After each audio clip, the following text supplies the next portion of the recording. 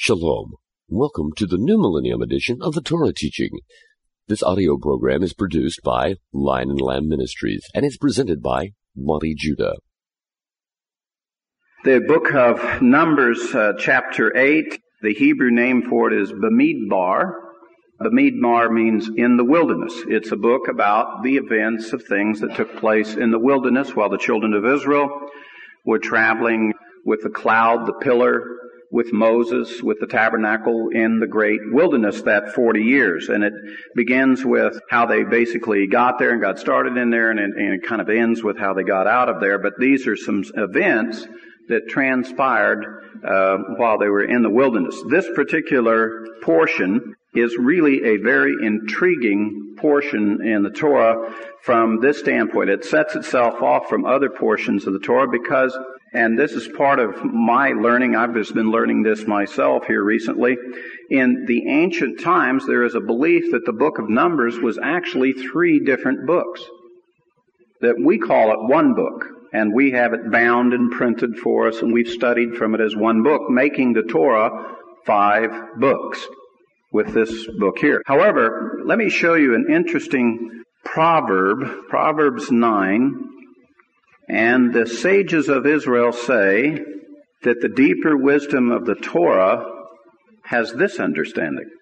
From Proverbs 9, verse 1, wisdom has built her house, she has hewn out her 7 pillars. And what is understood from the sages is the greatest wisdom is that which is the written Torah given to us, and that in fact there are 7 divisions, or if you will, 7 books, 7 sections to the Torah.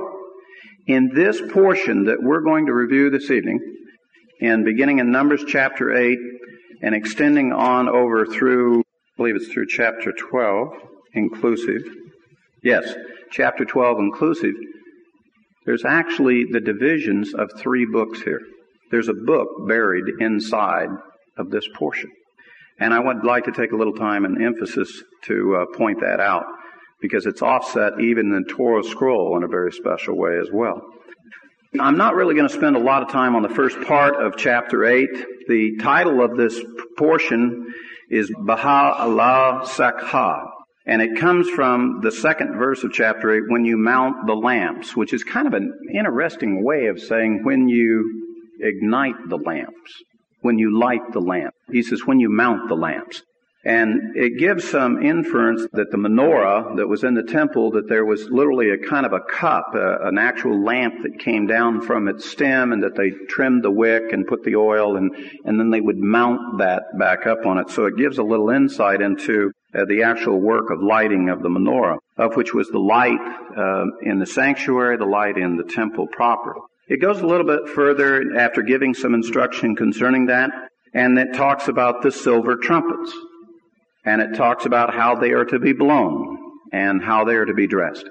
Then in chapter 9, it talks about the issue we call the second Passover. Passover is to be observed on the month of Aviv, the month of Nisan, on the eve of the 14th. And one of its restrictions is that you cannot have come into contact with a dead person on that date.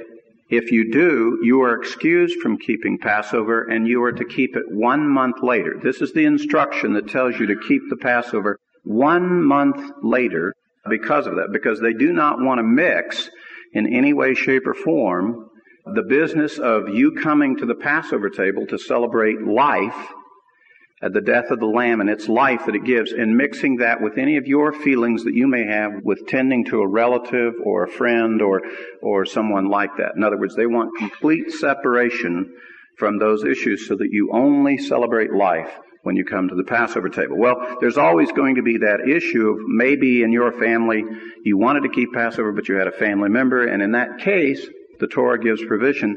If that happens on the eve of the 14th of Aviv, then you celebrate the Passover 1 month later. It's called the second Passover, so that there's complete separation at all times. This particular chapter addresses and deals with that. Then we get to chapter 10, and I'm kind of accelerating to get down to the heart of this. And finally, we come toward the end of chapter 10, whereas you'll notice there, verses 33 It says, "Thus they set out from the mount of the Lord 3 days' journey, with the ark of the covenant of the Lord journeying in front of them for the 3 days to seek out a resting place for them. And the cloud of the Lord was over them by day when they set out from the camp." Now, before I go any further, let's just make sure we review and everybody's on the same page with what we're talking about. Children of Israel are camped in the wilderness. We have the tent of meeting, the tabernacle, it's affixed in the center. The tribes of Israel are arrayed in particular ways around that. In other words, the camp of Judah is in a particular place, and Zebulun and Issachar, they all have their proper places. And how they would know, how the whole camp would know, hey, it's time to get packed up, we're getting ready to go, they would see the pillar of the cloud would literally raise up off of the tabernacle. It would raise up, which would be kind of a preliminary signal, oh, the Lord is getting ready to move out. And therefore, let us get our tents ready and let us go. And when the cloud would begin to move, the priests at that point had disassembled the tabernacle, and it was all in kind of packed array, ready to go. And the first group, the first element that would move out following the cloud would be the priests carrying the Ark of the Covenant, that big box that carried the tablets and the mercy seat. And they had a special covering for it, and poles, and priests would carry this. And that was what would lead out the children of Israel, and then others would fall into formation in what they called martial array as they would walk out. Now, that's essentially what the Scripture is saying here. It's trying to describe this process by which the Ark of the Covenant would then lead out, following the pillar and the cloud. And when the pillar would come to a stop, then they would know, okay, that's where the Lord wants to camp, and as it would settle back down again, they would build a tabernacle there, and then they would set up the campground accordingly.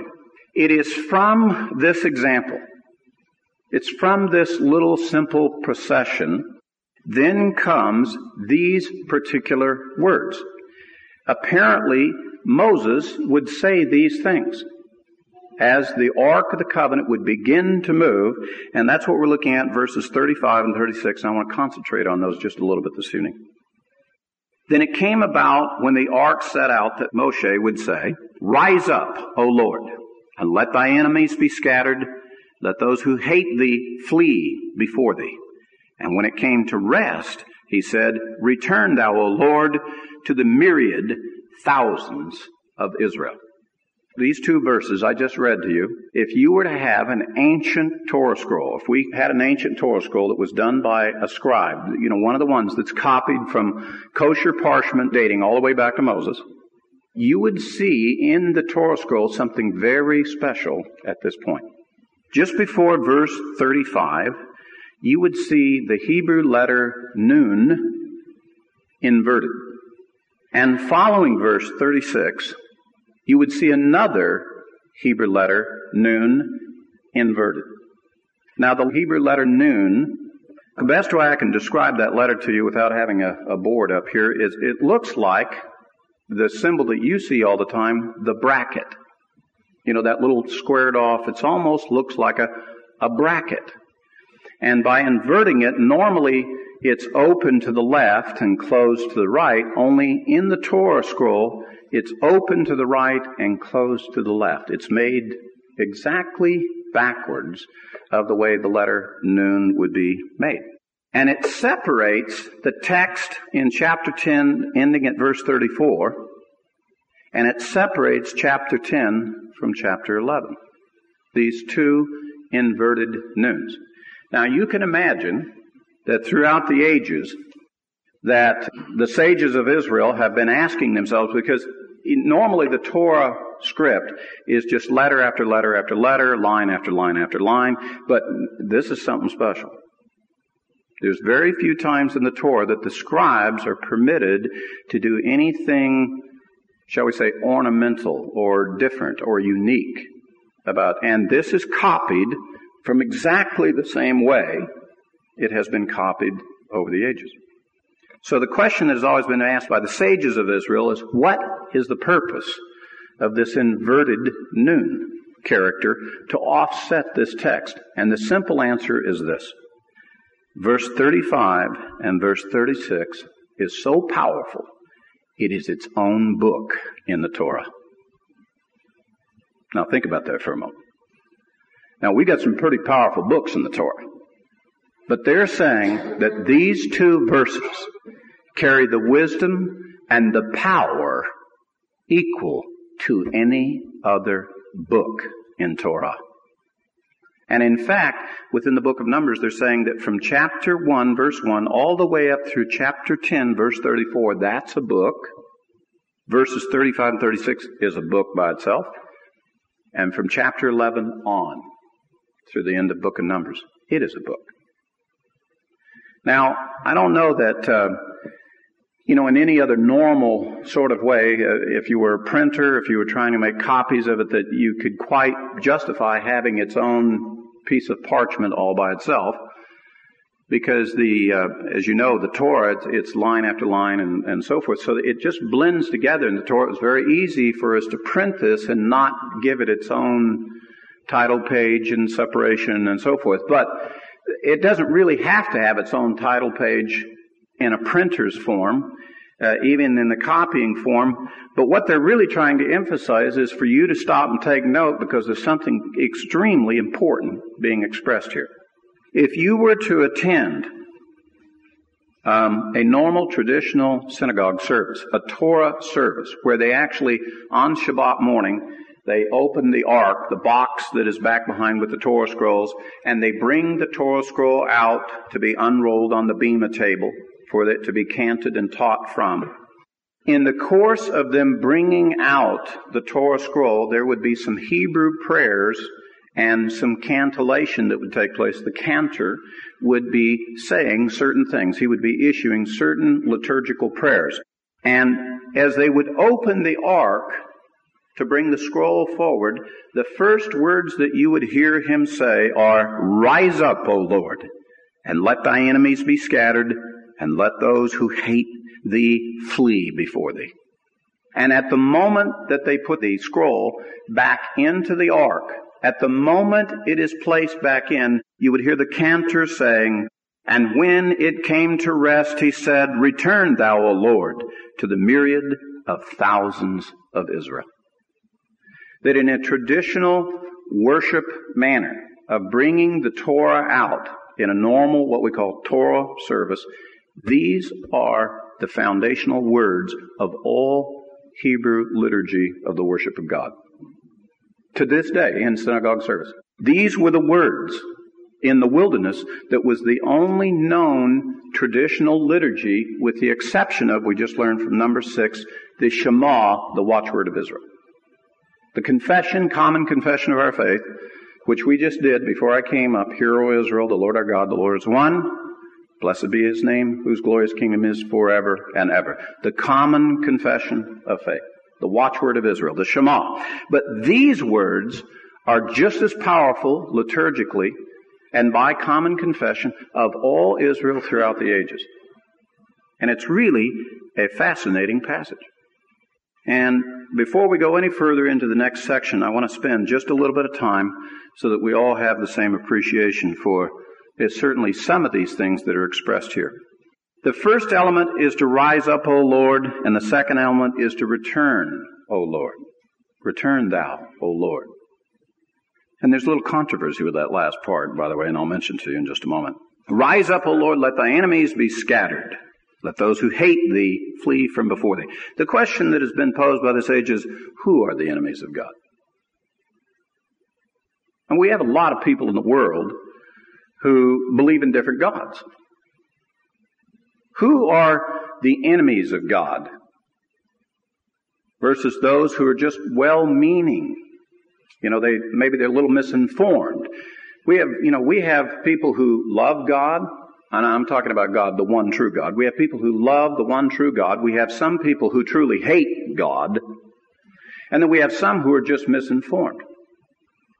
So how could you classify them as enemy of God? They're still learning. They're still trying to figure out which end is up. So they ask the question, who are those that are spoken of that hate God, that are to flee from before the Torah, from before the ark? And they say it's a very simple definition. All those who hate Israel. It's that simple. If they hate Israel, then they're the ones being referred to by God. They're the ones being referred to by the instruction of Moses, let them flee. The reason is because the ark was before Israel. It marched out first before Israel. It was Israel that was marching with it, and therefore if they come against, they are obviously coming against the ark and all that's with the ark, which is Israel. So the answer is, this reference is making a reference to having God rise up in victory over the enemies of Israel. We know, of course, in the story that when the ark went out into the battle, that as long as Israel submitted to the Lord and the ark was before them, they couldn't be stopped. They were always victorious in battle. It's when they departed from the Lord, when they didn't have the ark, when they weren't trusting the Lord for the fate of the battle, that's when they got themselves in trouble. And if you were to read the book of Judges, why, you would go through story after story after story of, it just goes back and forth. It's almost, you get seasick reading it, where they obeyed the Lord and God blessed them, and then they didn't obey the Lord and they didn't trust the Lord and their enemies ran over them. And it just goes through recounting judge after judge after judge of how when they obeyed the Lord, why, it went well. When they trusted the Lord, it went well. And when they didn't trust the Lord, they lost. Just over and over again. And this call here is to call upon God in His strength to be the force and the power that goes before Israel. Not Israel by themselves, but God of Israel going forth in His strength. And they use the term rise up, and it's very fascinating the depth of this particular term to rise up, because it's the same depth of meaning as to come literally out of the grave. Rise up, literally be resurrected. Rise up all the way. Come from the place they would never have imagined, all the way to the strength of what they would never have imagined. In that kind of gesture. And then we come to the second verse 36, and it talks about when the ark comes to a rest, when it comes to a stop. And it says, return thou, O Lord, to the myriad thousands of Israel. Some versions say, unto the myriad thousands of Israel. Now, I've got to break this down a little bit. Is it asking for the Lord to return to Israel, or is the text asking for Israel to return to the Lord? And the fact is that in the strictest Hebrew text, you take out that preposition to, it says, return Israel to the Lord. Israel, you return to the Lord, not the Lord to Israel. That famous plaque that's gone around for several years, I think it's been around 10, 15 years, called Footsteps. It tells a little story about footsteps in the sand. There's God's footsteps and this fellow's footsteps. And this fellow is looking back and he's saying, God, I see the path where you and I have walked together, but every once in a while I see where there's only one set of footsteps. Where are you, God, when that's happening? Where are you at? There's just one set of footsteps. And the man's assuming it's his footsteps. He's walking along the sand, he's looking, he said, well, where are you, God? And then God, of course, explains to him, he says, oh, well, that was the times when I was carrying you. That's the reason why there's only one set of footsteps. That the real footsteps in the sand are that of God. Just every once in a while, temporarily, we disturb the sand a little bit. But, the average man thinks the other way around. The average man thinks that he's the reference point. He's what's really happening. If you look at your own life, you're saying, well, this is where I'm at. Where are you, God? When in the truth of the matter is, the reality of God is much more real than you. It is you who is temporal and God who is eternal. So if you see something that's consistent, that's kind of going through, it's really probably about God, not about you. It's just that you get to be added in, you get some benefit here. And part of the explanation of this verse, and the reason why the writers and all of the scholars try to put the emphasis on this, of return thou, O Lord, to the myriads, the thousands of Israel, is because from our perspective, if we're going to return, if we are going to reach out to God, the sensation that we're going to have is that we were always there, and then God suddenly appears to us. And we know for a fact that that's a distorted picture of what's really been going on. The Lord has always been there. It's just that you weren't with Him. You didn't recognize Him. You didn't sense His presence. And suddenly you came into the understanding of knowing, gee, I guess He was finally always there. One of the observations that's made that goes along with this thinking about God's presence in this way is the ancient argument about Satan. Whereas that Satan said that he would rather be in charge in hell rather than serve in heaven. Only there's something really fouled up about that thinking. Because God is in charge of hell too. Now the question is, you get to serve either in heaven or you get to serve in hell. That's the choice. There is no choice that you get to be in charge of anything. There is no choice that, hey, I'm the one who's the cat's meow. I am the center of the universe. And we'll just plug God in, when I think it's appropriate. Can we be real honest with one another? A lot of us, in our early spiritual training, we tend to view our life as that we're really the righteous one. Actually, I'm emphasizing the word right. It's my rights. And that's our definition of righteousness. I want what's my rights. And so when God, big God, comes along and He starts making demands on our life about He'd like us to not do that, He'd prefer we do this and other, so, we've got to qualify Him. I don't know if He really wants what's best for me. Besides that, I don't want Him interfering with any of my rights. And we get all bound up about what is right, freedom, absolute freedom to do anything you want versus freedom to obey and follow the Lord. And it's one of the real spiritual dynamics that we have to go through in our maturing process, is to come to terms with all of that. Whose righteousness? Who's really God and who's the man? And in this particular thing, it's trying to emphasize to us that our perception is going to be that the Lord's going to be returning to us, when in truth of fact, if you read the straight Hebrew text, it's really us returning to Him. And there's a prophetic dimension to this passage. All the Torah has a prophetic element to it. And going back to verse 35, I find it fascinating that they would put so much emphasis on this rise up part being like the resurrection. Now stop and think about the great work of Yeshua the Messiah. Because, when Peter stood up there to preach on Shavuot, the big thing he was preaching about was not so much emphasizing that He was the Messiah. Oh, he said that. The big thing he was emphasizing was He came up out of the ground. He was resurrected. He's alive. And that was the thing that grabbed Israel.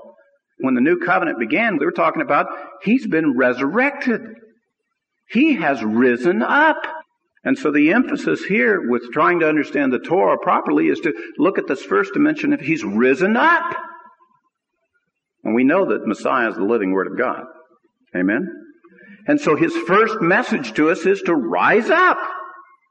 And the second message, as powerful as that one, is to return to us, O Lord. So just like tonight when we were singing the songs, there was a mention made of the Messiah soon return. You see those two messages? Rise up, the resurrection. Return, O Lord. Well, I have news for you with regard to where the Messiah is at the moment. Since the day that Yeshua ascended and went to His Father, there has never been any question about whose kingdom it's going to be or who's God. There's never been any question. Oh, some question down here on earth with some men. And for them, it will appear that it was a sudden new thought and new idea that God would return. But the truth of the matter is, it has always been this plan. It has always been the plan that the Messiah would rise up and that would a time come when He would return. Now that little simple message, they have a piece of text in the Torah that they say that message to rise up and to return is so powerful that it is the power of any book of Torah. any one of the other 5 books. The message of rising up and returning is equal and equivalent in power, majesty, understanding, wisdom, knowledge of God, equal to any of the other instructions. Now, I suggest to you it's equal to the other instructions because that's what the other portions of the Torah are trying to teach us about. They're trying to teach us about the Messiah coming and the work he would be doing and his kingdom and so forth. And in this 2 short verses, we just told the story. We just told the 2 most powerful things that the Messiah would do. And we've already seen one of them done. We are the people looking for the second one to happen. In effect, if you were to go like in the Torah service, the Torah has come out. We're reading it. We're dealing with it. We're singing with it. We're trying to understand it. But there's a day coming when it's going to come to rest in Jerusalem. It's going to take up its dwelling place with us permanently. And so as we participate in this process of studying and learning from the Torah, in effect, we're acting out literally the great liturgical worship we call the Torah service that's done in the synagogue. It's the symbol of what all has been going on and is going on today. I want you to take also note, before we leave that passage, the last phrase, to the myriad thousands of Israel. Now, some of your versions may say some of the 10,000s of thousands. And you will notice that the larger number is placed first. In the case of this version, myriad means millions. Let me read it to you. To the millions of thousands. That is the opposite of way that we would say a large number.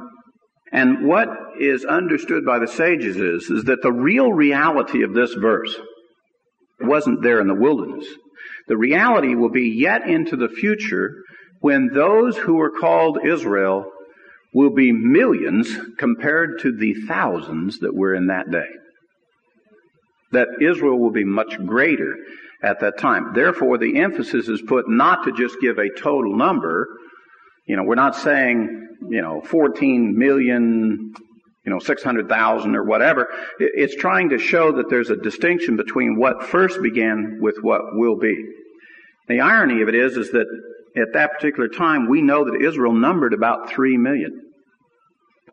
Women, children, men, about 3 million. We know that the number of soldiers that went out was over 600,000.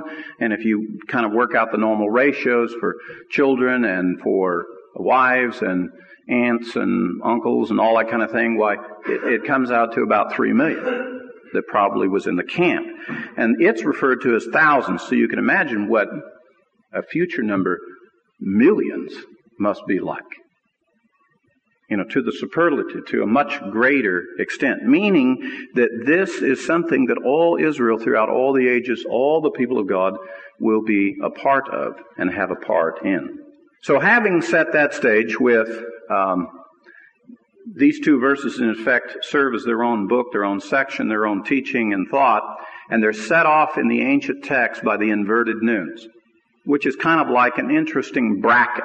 In fact, my personal opinion is that having looked through the ancient scripts and text, I think the bracket that we use in our language, in the Romanic languages, actually comes from this.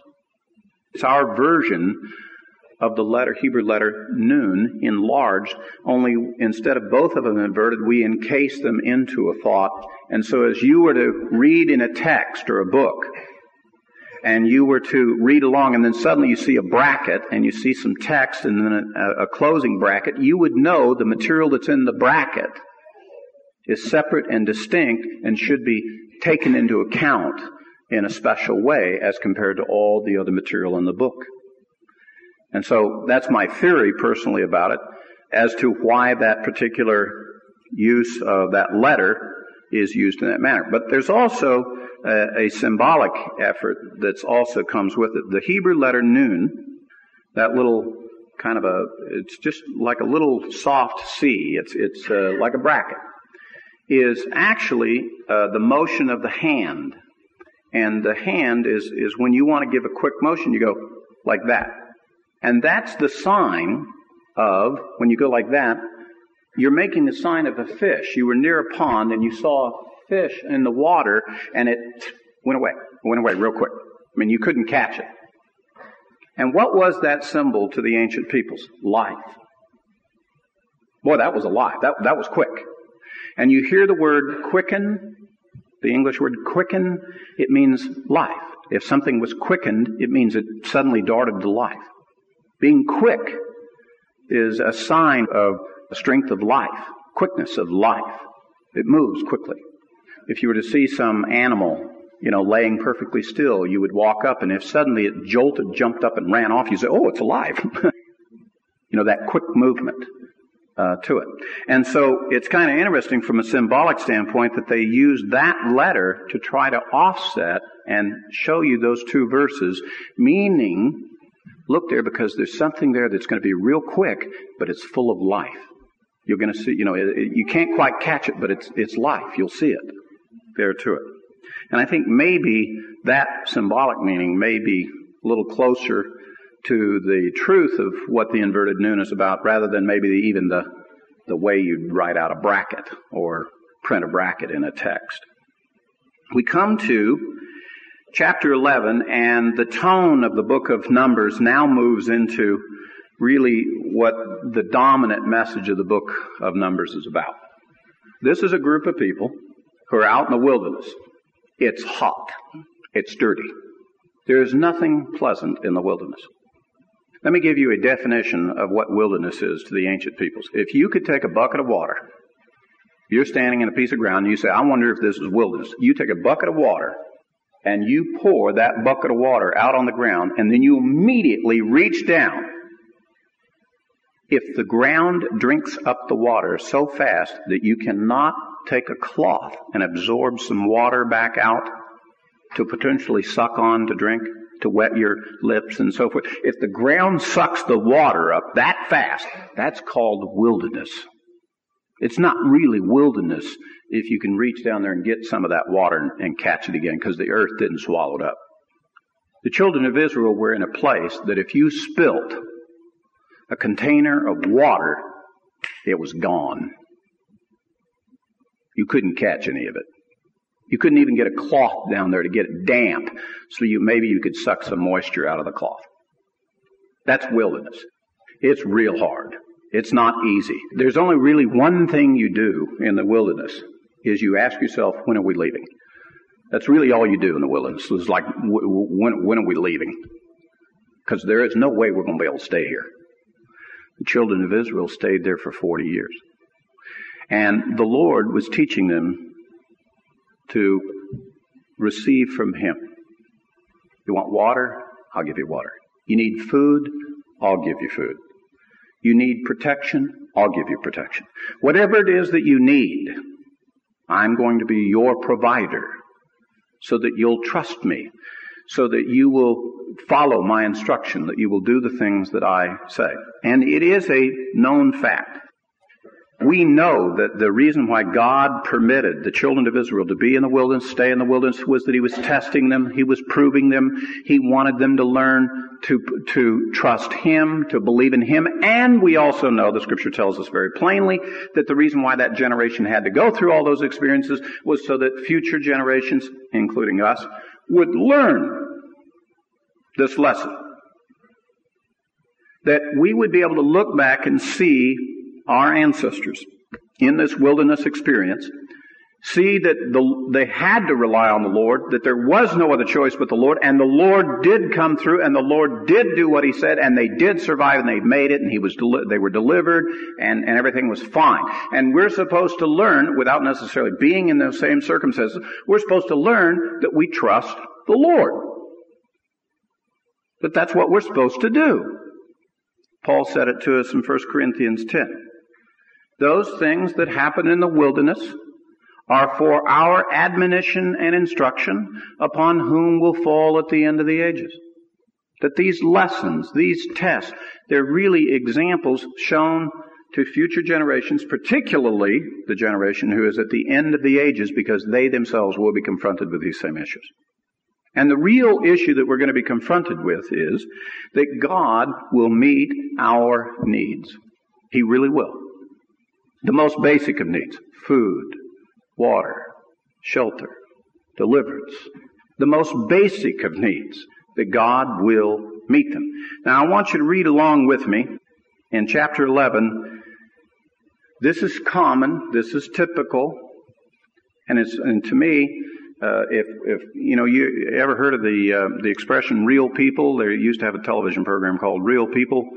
They weren't actors; they're just real people off the street, and these are real people here.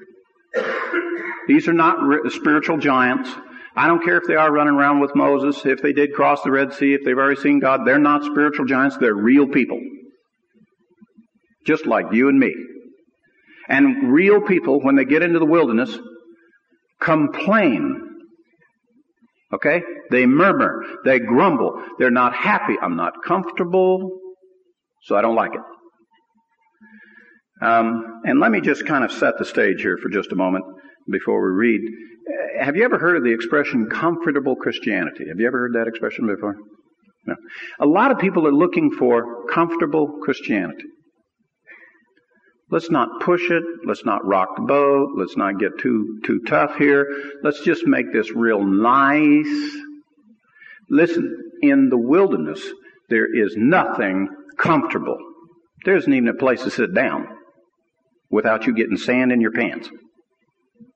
I mean, everything is uncomfortable. The rocks are jagged. They're not smooth. This is tough. You get tired. You get fatigued. The dust blows in your eyes. It just never quite works out. You just never can quite get comfortable. And people don't like to be in that. Let's be honest. A lot of us really don't care to do that. Real people then start complaining. So, beginning at chapter 11, beginning at verse 1. Now, the people became like those who complain of adversity in the hearing of the Lord. And when the Lord heard it, his anger was kindled, and the fire of the Lord burned among them and consumed them, some of the outskirts of the camp. The people therefore cried out to Moses, and Moses prayed to the Lord, and the fire died out. So the name of that place was called Taberah, because the fire of the Lord burned among them. Wait a minute, let's stop for a second. You mean to tell me that this great God, who loves us, saved us from Egypt, gets so upset because we just do a little complaining that he sends blowtorches out to the edge of the camp? I mean, what is going on here? Does that sound balanced to you? Does that sound reasonable? Well, let's go a little further. Verse 4. And the rabble who were among them, that's an interesting group. And the rabble who were among them had greedy desires, and also the sons of Israel wept again and said, Who will give us meat to eat? We remember the fish which we used to eat free in Egypt, the cucumbers and the melons and the leeks and the onions and the garlic. But now our appetite is gone. There's nothing at all to look at except this manna. Now the manna was like coriander seed in its appearance like that of bdellium. And the people would go out and gather it and grind it between two millstones or beat it in a mortar, boil it in a pot, make cakes out of it, and it tasted like it's the taste of cakes baked with oil. By the way, that means deep fried. Now, me personally, having grown up in the Midwest, I don't see what the problem is if everything tasted deep fried. But every once in a while, I like onions. In fact, I like onions all the time. Really. And when I was reading through this passage many years ago, and I was looking at what was their problem. I mean, they've got deep fried stuff every night. I mean, what's the problem? And I was reading, I said, cucumbers. Well, I like cucumbers. They're okay. Melons. Yeah, I like that. They're okay. More than deep fried? No, come on. I love deep fried a lot more than melons and so forth. And then it said leeks and onions. I said, whoa, now we're getting into my train. Because I like onions pretty much. And I said, leeks, what are leeks? I actually went out and bought some leeks. And I cooked up potato leek soup to find out what is it that they missed about this. What is it that they liked that so much that they were willing to murmur and complain about the Lord and complain about good deep fried manna. And I found out that leeks are a little bit like onions, so I figured that's it. They're like onions. So onions I can understand. So leeks I can understand. The onion, garlic always goes good with onions, so I can understand that a little bit. But why would they get to the point that that would make the Lord so angry over this. And it's in understanding this particular story that I believe is one of the most fundamental issues that every one of you are going to have to come to terms with in your spiritual life, or else you are not going to spiritually mature.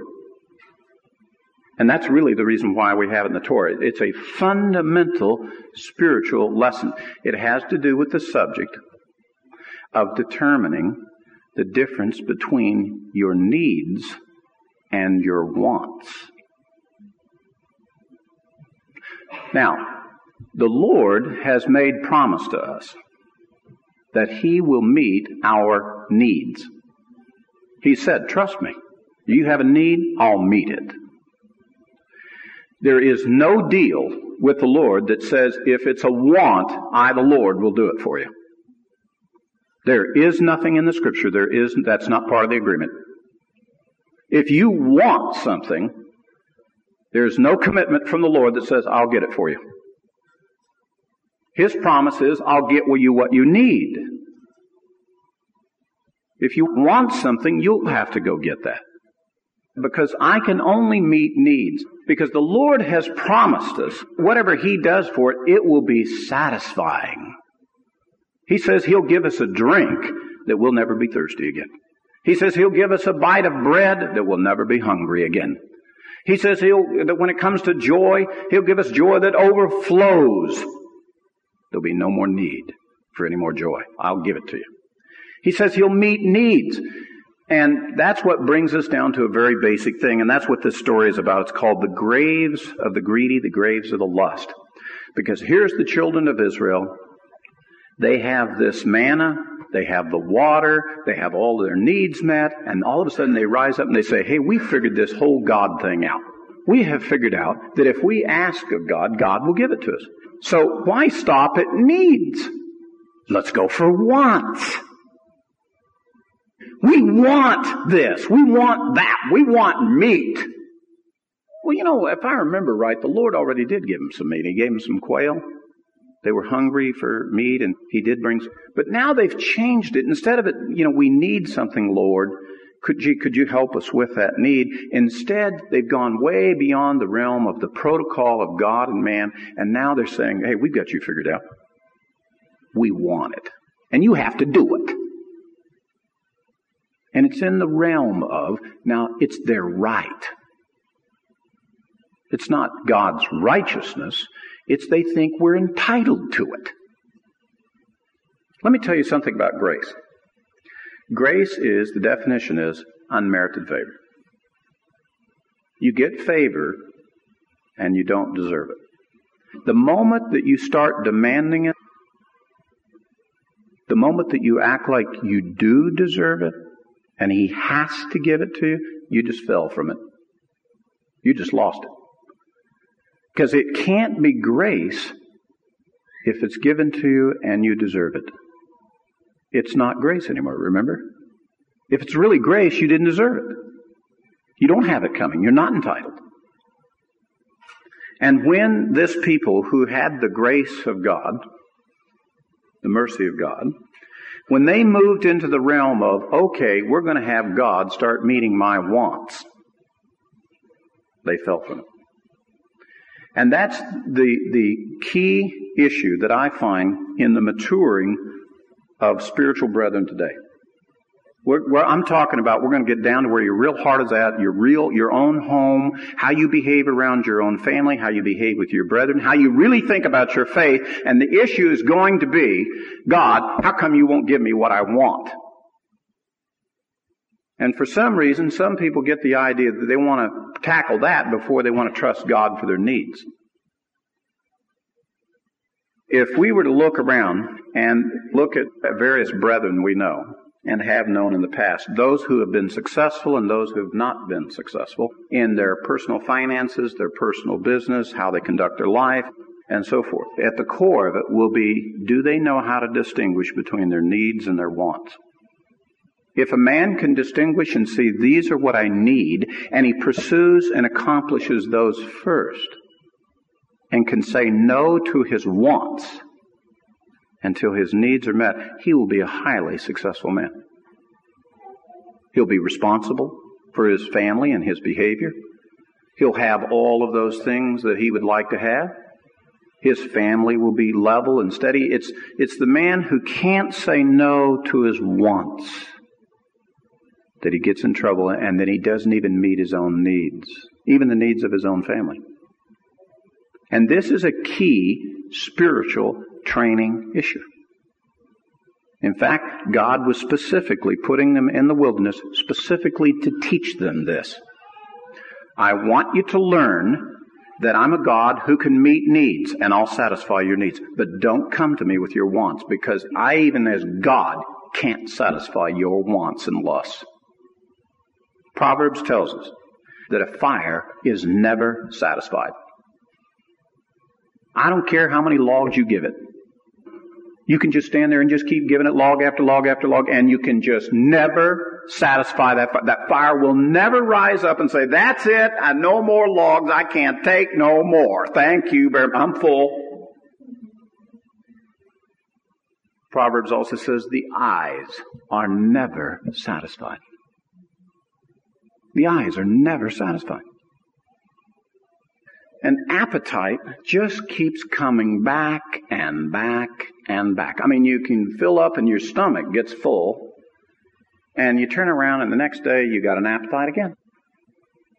And it's like, when it comes down to what you do with your eyes, with all of the passion and fire in you, it can never be satisfied. All the appetites of life, from ambition and esteem to do good, to food, to sex.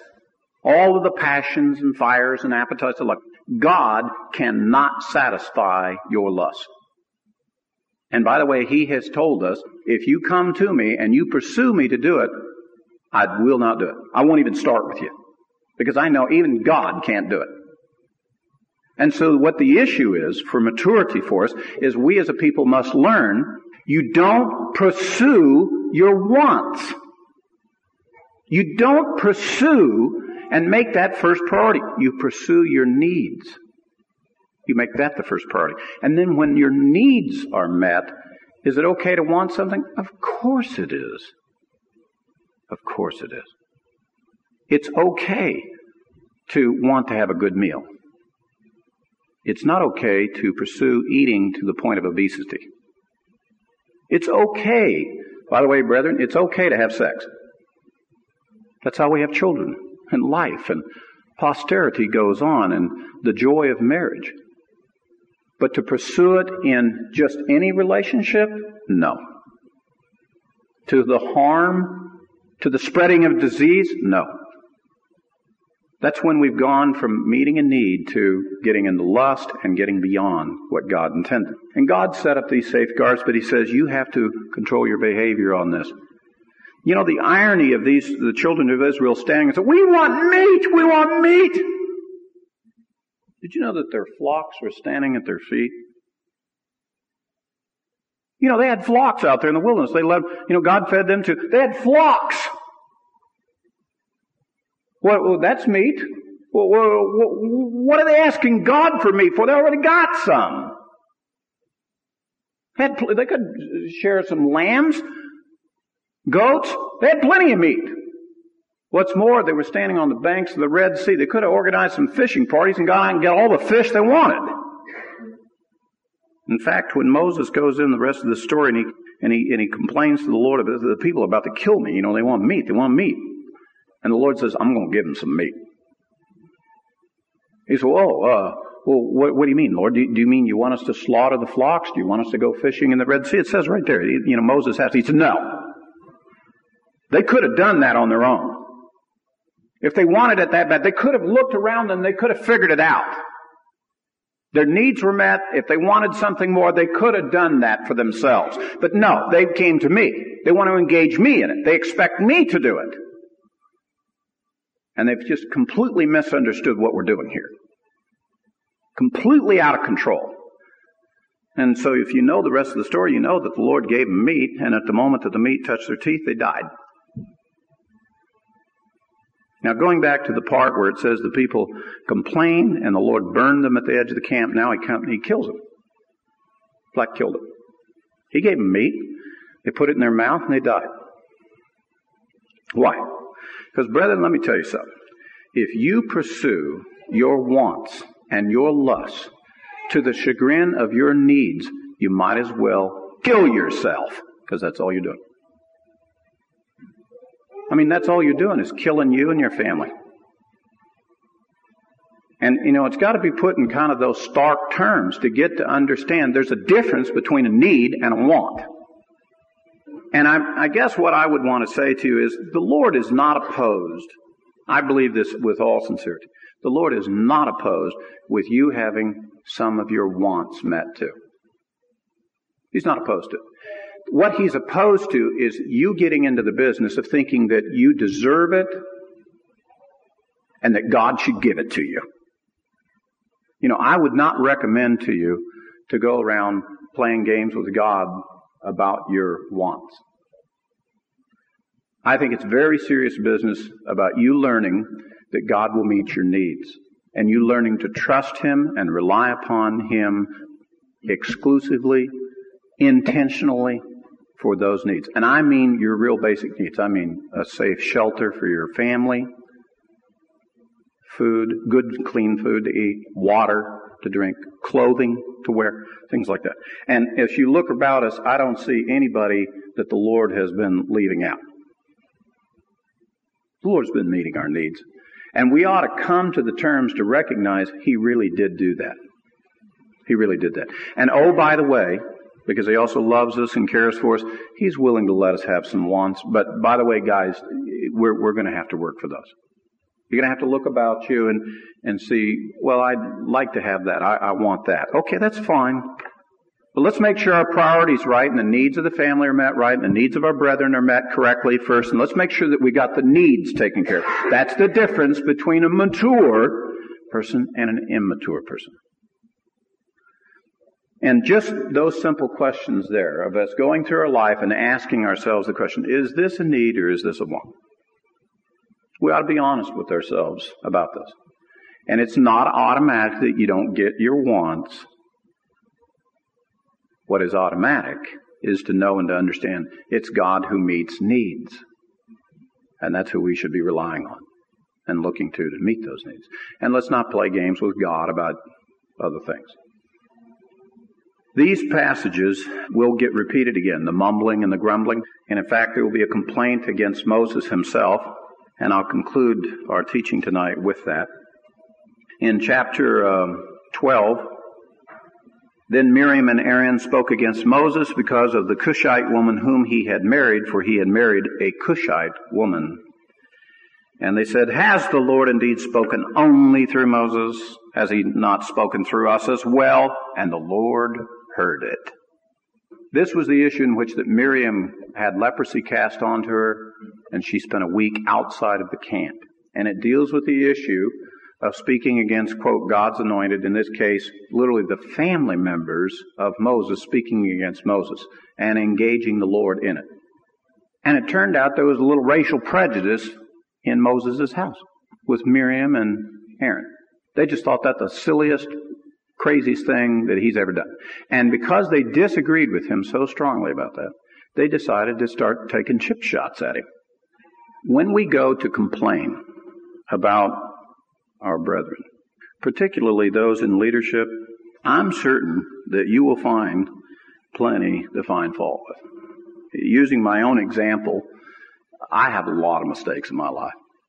I've made a lot of mistakes in my life. And if somebody went back and they scrutinized my life, I'm certain they would find more than sufficient reasons to discount and devalue my life for anything that I would be interested in doing, including going back to the land of Israel. I'm sure somebody could find some reason why I shouldn't be permitted to do that or whatever it is that I would be interested in doing. And in the case of Moses, we know, of course, the other side of the ledger. This is the man who talks to God, and God talks to him, face to face.